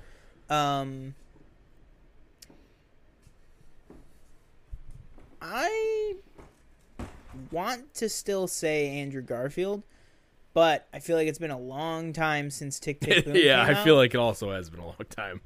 And if the Academy voters have shown the public anything, it's their memory is very, very short. Mm-hmm. So I think there's a good chance that even though it came out right at the end of the year, that it was already lost in the shuffle. When you got things like Coda, Power of the Dog, everything like that dropping so close to the voting period and everything. I want it to be Andrew Garfield so bad, but I think I'll go Will Smith. But in terms of what I end up putting on my ballot, it might come down to just the last minute. I'm just gonna have to pick one of the two because it really, I don't know. I think those are the only two that are the real contenders for sure. But Will Smith is that thing again of that Leo thing of he's been putting in the work over and over and over again, and this might just be his year. And think about how many times 2016, The Revenant was not Leo's best movie. He should have got it for Wolf of Wall Street, for being completely honest. Although, who won that year? Was it McConaughey for... Was that Dallas Buyers Club that year? I think so. Oh, okay. Well, maybe. But still, I mean, that was for me, like, that was Leo's, like, here's your Oscar. Like, that was fucking amazing what you did. Yeah. Revenant was great. Like, he was really good in it, but... Yeah. But it's like, think about... It really was like a makeup. Yeah, and it's like, think about... I'm sure... I can't remember them off the top of my head. It doesn't really matter, but I'm sure there were actors nominated that year for lead actor that gave a better performance than Leo did in The Revenant. Yeah. And that's not to say that Leo didn't deserve the Oscar. He won it because he absolutely deserved the Oscar. He just deserved it 2 years earlier. Yeah. Which he didn't get. So I'm thinking that might be something that might happen this year where, whether it's concussion or all the way back to things like, what is it? The Pursuit of Happiness. You Ali. know, Ali, everything that he's done. You know, he's just kind of looked over and looked over and looked over, and now he's got this titular character, starring role, biopic, fantastic performance, passion project. Like he's got all the boxes checked.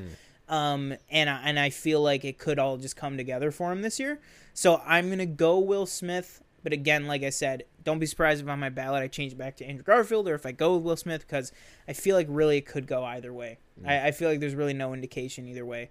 Yeah. Next, we have actress in the leading role. We have Jessica Chastain for The Eyes of Tammy Faye, Olivia Colman for The Lost Daughter, Penelope Cruz for Parallel Mothers, Nicole Kidman for Being the Ricardos, and Kristen Stewart for Spencer. To me, this is probably Kristen Stewart's to lose, I want to say. I thought she was really good in Spencer. I really like Spencer as well. So I think this might be her. I think this might be her award. I liked Spencer. The more I thought about it, the more I'm like,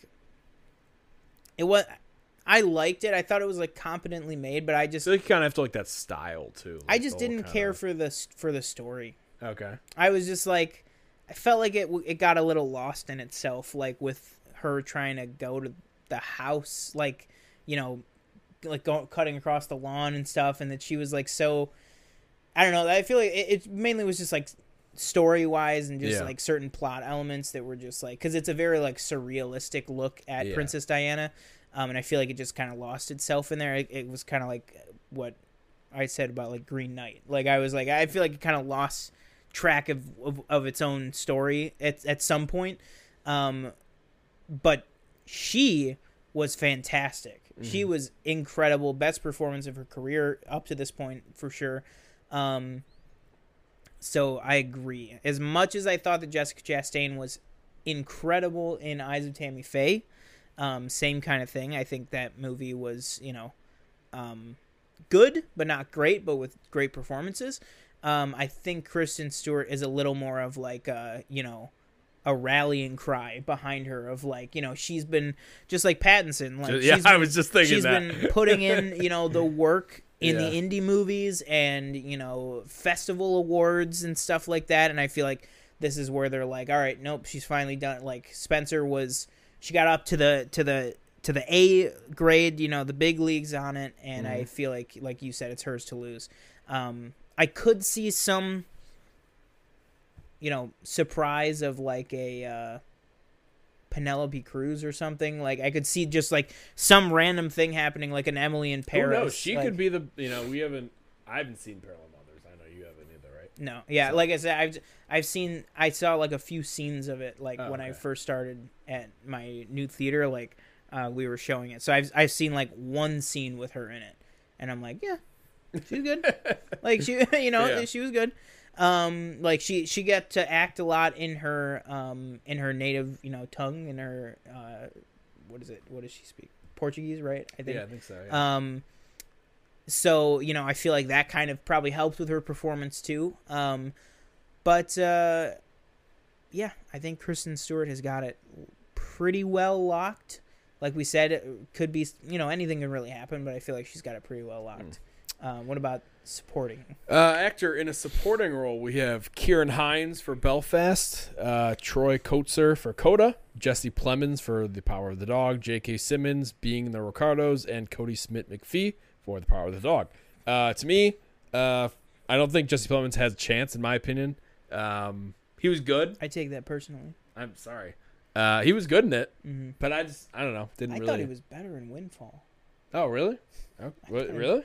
Well, it's not like an Oscar. I mean, they're movie. different. Yeah, I was gonna say they're completely different movies. Yeah, like he's got a lot of heavy lifting to do in Yeah. Power of the Dog. I just enjoyed him more in Windfall. Like I just thought he was a really great character. Yeah, for me, I'm gonna go Kieran Hines, but I would be completely fine with Troy Kotsur taking it. That is who I think is gonna take it. Okay. I think that's one of them that will get in on the Coda buzz of maybe. And now this is my big play here. Like my big play is that the conversation has shifted enough that Coda won't win Best Picture. So I'm thinking it's going to get all these other ones, but maybe it'll win Best Picture and then not get anything else. You know, so it could be all thrown. Is it off, also? and I might be completely out of pocket saying this. Is it also fair to say that it's more of a, I don't know how to say it, like, I don't want to say like, it's not because it's not a burden, but it's more of a heavy lifting to do because you are just, you're signing, but you're also really just acting with your face. Like you can't convey like your meaning through words. Like you have to do it a different way. Yeah. And do you think that means more? I feel like it would just depend on the voter. Yeah. Like whether if I was voting, yes, absolutely. I mean, you're working so much harder to try to achieve the same thing. But I think it just depends. I feel like also another reason why maybe it won't be him is just because maybe people won't see it that way, which, sucks because they deserve better than that. But I still think it'll be him. I still think it'll be Troy Kotsur. But it, I could also see it being Kieran Hines because that was kind of the original push was that, how good Kieran Hines is. And he is really, really good. He's really great in that movie. He's got like some nice subtle moments too. And then, of course, I'm not going to spoil it, but, where his character, winds up and how everything resolves itself, is very emotional and everything. But yeah, I'm going to go, my final pick is Troy Kotsur for Coda. Then actress in a supporting role, we have Jessie Buckley for The Lost Daughter, Ariana DeBose for West Side Story, Judi Dench for Belfast, Kirsten Dunst for The Power of the Dog, and Anjanou Ellis. For some reason I could not read that. For King Richard. I think Ariana DeBose has us locked up. Yeah, I agree. That seems to be all the buzz. I thought she definitely was fantastic in West Side Story. Yeah. Rachel Zegler was great too. Rachel Zegler. She was the lead, obviously. They both went hand in hand, but she, DeBose like stole the show basically, essentially. Again, no shame to not take shots at Dame Judi Dench, but I don't really understand why she's nominated. Yeah.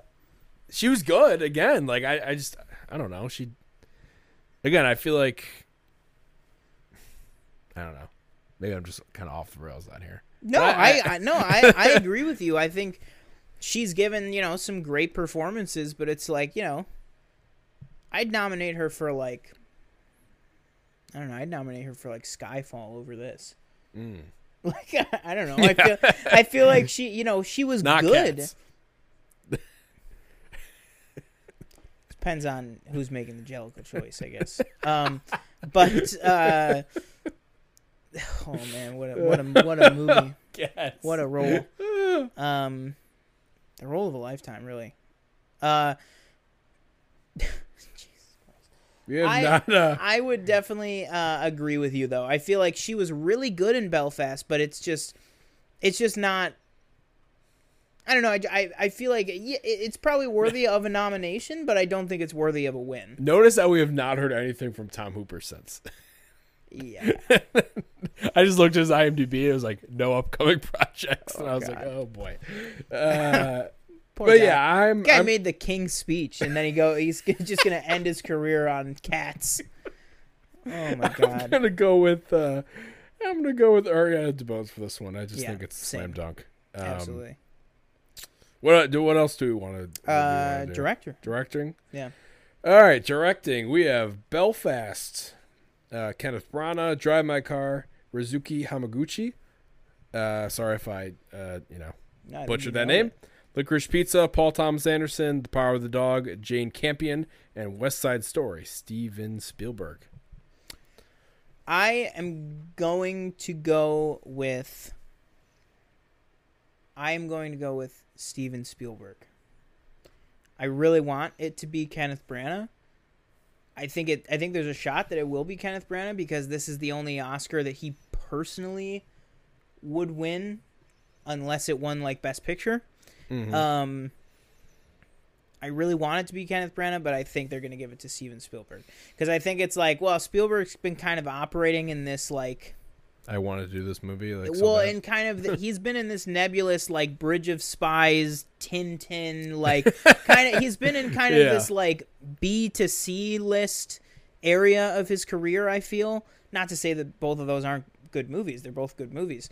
And like, you know, I'm sure a lot of the Academy was like, you know, well, the last movie you did was Ready Player One. What is that? You know what I mean? Like, what, like that, you know, I'm sure the Academy looks down. If they look down on a Marvel movie, I'm sure they look down on Ready Player One. But that being said, like we talked about just a few weeks ago when I rewatched it, like I really enjoy Ready Player One. I think that's a great Spielberg movie. That being said, I think a lot of people were impressed with him with this movie. And like you said, that it's a passion project. It's something that he's wanted to do for a long, long time. But also we've gotten some storyline, some stories coming out from the Hollywood trades with, you know, anonymous quotes saying like, you know, that it was, you know, it was too much like the original. It was, you know, whatever. They're going to say like it was grueling on set or something like that. No. Like just Academy voters being like, you know, well, what's the point? It's just a remake, you know, and it's like, well, he did a lot with it. Like, I mean, it's Steven Spielberg. Like, you know, and I'm one, you know, I talked about on the show. I was like, what's the point? Like, you know, I'm sure I'm not. It's fantastic. Like, it's a really good movie, and it's a really good remake. Yeah, so I think it'll go to Steven Spielberg. Mm-hmm. I'm going to agree. I think it might be like, you know, granted, though, this gets into the question, though, like, if he wins Best Director and then he doesn't win Best Picture, like, how does that work? You know what I mean? Granted, they do that, literally every, you know, like, Roma won. Happened. Right? Like, Roma won Best Director. Best Director, but it did not win Best Picture. Yeah. But then you get, like, Chloe Zhao won Best Director last year, and Best Picture was Nomadland. Yeah. Well, although, again, okay, sorry. There has been a, like, 2-year streak because Bong won Best Director and then Best Picture. Yeah. So, you know, but, yeah, I'd probably go West Side Story. Although, actually, I might go Jane Campion because, no, I'd probably go Jane Campion because I feel like she's been winning. And I know sometimes it's not really a signal of what the voters voted for, but I feel like she's been winning the Best Director awards in all the other award shows. Yeah, like Power of the Dog, it's across all the award shows, like the BAFTAs, SAG, everything. It has the most number of nominations, and now with just the Oscars left, it has the most number of wins too. So it's like, you know, it clearly has struck a chord with, you know, voters and critics and stuff. But so you think no chance for PTA? I don't think okay. I don't think there's any chance. I think he's directed better films. But also I think it's like the backlash with the movie, some of the stuff in it. I don't know. I just feel like there's too much going against it. And I feel like Best Director is such like a high profile one. Yeah. It's like they're not going to give it to him. That's why I think maybe so then everybody goes, "Oh, we got to check out this Licorice Pizza." And everybody goes, "What?" Yeah, like that's why I feel like they might give him like screenplay, because it is a good story, but then again, there's some issues with it. All right, so we can do cinematography, and then I don't know if we want to do anything after that. We'll probably end on cinematography. So cinematography, and this is just kind of a close and shut case to me, but we have Dune, Greg Fraser, Nightmare Alley, Dan Lautzen. The Power of the Dog, Ari Wegner, Tragedy of Macbeth, Bruno Delbano, and West Side Story, Janusz Kaminski. I think that's how you pronounce it. Sorry. For me, it's Dune. Maybe Power of the Dog I'd throw in there. Who shot Power of the Dog? Power of the Dog was Ari Wegner. Oh, okay. But to me, it's Dune, and then I think Greg Fraser went from Dune to the Batman, if I recall. So, yeah. Again, he's another one. He better be nominated next year. Yeah, because that movie is fantastic. It's Dune. I think it's for Dune. This one as well. I mean, I feel like Dune is going to win a lot of the technical stuff, but I feel like in the Oscar-y world. Mm-hmm. I think not that cinematography isn't a technical award, but it kind of rides that line of it's partly a technical award, partly more of like a, you know, higher caliber award. I think Greg Fraser deserves it, and I think the movie deserves it because that movie is incredible. And I feel like, too, it's one thing to shoot beautiful, real photography in real locations and stuff, and have the end result look fantastic of the photography. It's another thing to shoot beautiful, real photography and leave room for beautiful visual effects to enhance it, add to it, add ships inside of your amazing, you know, shots. And Greg Fraser did all of that. I mean, you just think about some of the scenes on, you know, Arrakis, and then, you know, I forget the name, but Kaladin. Yeah, Kaladin. Like, especially on Kaladin, like when they're the scene with him and Oscar Isaac when they're talking about previous generations of their family, and like the waves are crashing and they're on like the cliff side, and it's just like you forget you're watching science fiction. Like, it's just beautiful cinematography. Like, it just looks so crisp and clean. The entire film is just like so good. Like, it just looks so good. Visual effects even taken out of it, it just looks so good. Even interior scenes, like with you know, the High Priestess or whatever, with the box scene inside the library. That was They're talking that was about amazing. I forget what his name is, the Sardaukar like leader or like preacher guy. Oh, the Mongolian throat singing. Yeah. No, but I mean, that was even great too. Like the rain, like the sequence in the rain when all the soldiers are getting ready, like the Harkonnens are like gearing up to, you know, go into battle or whatever. It's fantastic. Also, the way that he shot Stellan Skarsgård, because I mean, the prosthetics do a lot to emphasize that character. Stellan obviously does a lot to bring that character to life, but also the way that that character is shot, and that it sometimes is shot like so wide, just so you almost like feel his power just through how much of the frame he's taking up and stuff. And I feel like all that comes down to Greg Fraser and Denis' like vision for the movie. I think if it wins for, I think it deserves score and everything, but I think if Dune wins for anything, it better be this category. I would hate to see it go to anything else. I really would. Yeah. But yeah. Yeah, so that'll do it for this episode. This week, keep an eye out for our official ballots that we'll tweet out, post on Instagram. And if we had a community page on here, which we haven't like unlocked yet, I believe, correct? Yeah, we posted that here. But thank you for the subs we've been getting in the past few days. We've now passed 360. We're at 361. We can confidently say moving live forward, shows. Live shows will be on this channel going forward. We've definitely seen a improved algorithm that we were hoping for. So I think we will definitely be going forward, with this channel. I'll probably post our ballots on TikTok too. Follow us there. I've been one of your hosts, TJ Cornwell, and that'll do it for me. Yeah, and I've been your other host, Sean Monk. Thank you guys so much for joining us again. We will also be live tweeting the Oscars as best as we can, keeping up with everything. But yeah, so make sure that you are following us on Twitter at the official PFN, like you see right there at the bottom of your screen. You can also follow us; those are our personal Twitter handles as well. Yeah, thank you guys so much for joining us. Like we said again, thank you guys for the growth that we've been seeing lately. We really appreciate it. You know, we were around 350 for many, many months. The fact that we're now in the 360s. And, just going up from there and everything is great. There's a lot of new reactions that I posted today. We had a lot of trailers dropping in, like, the past day or two that I got caught up on. The trailer reaction for Alex Garland's Men. Yes, did you watch that trailer? I did not. So you got to watch that trailer. That trailer is awesome. I'm going to throw it up here before you leave. That trailer is awesome. Again, Jesse Buckley, nominated this year. That's up on the channel. My X review is up on the channel. Windfall review is up on the channel, and the TikTok and everything.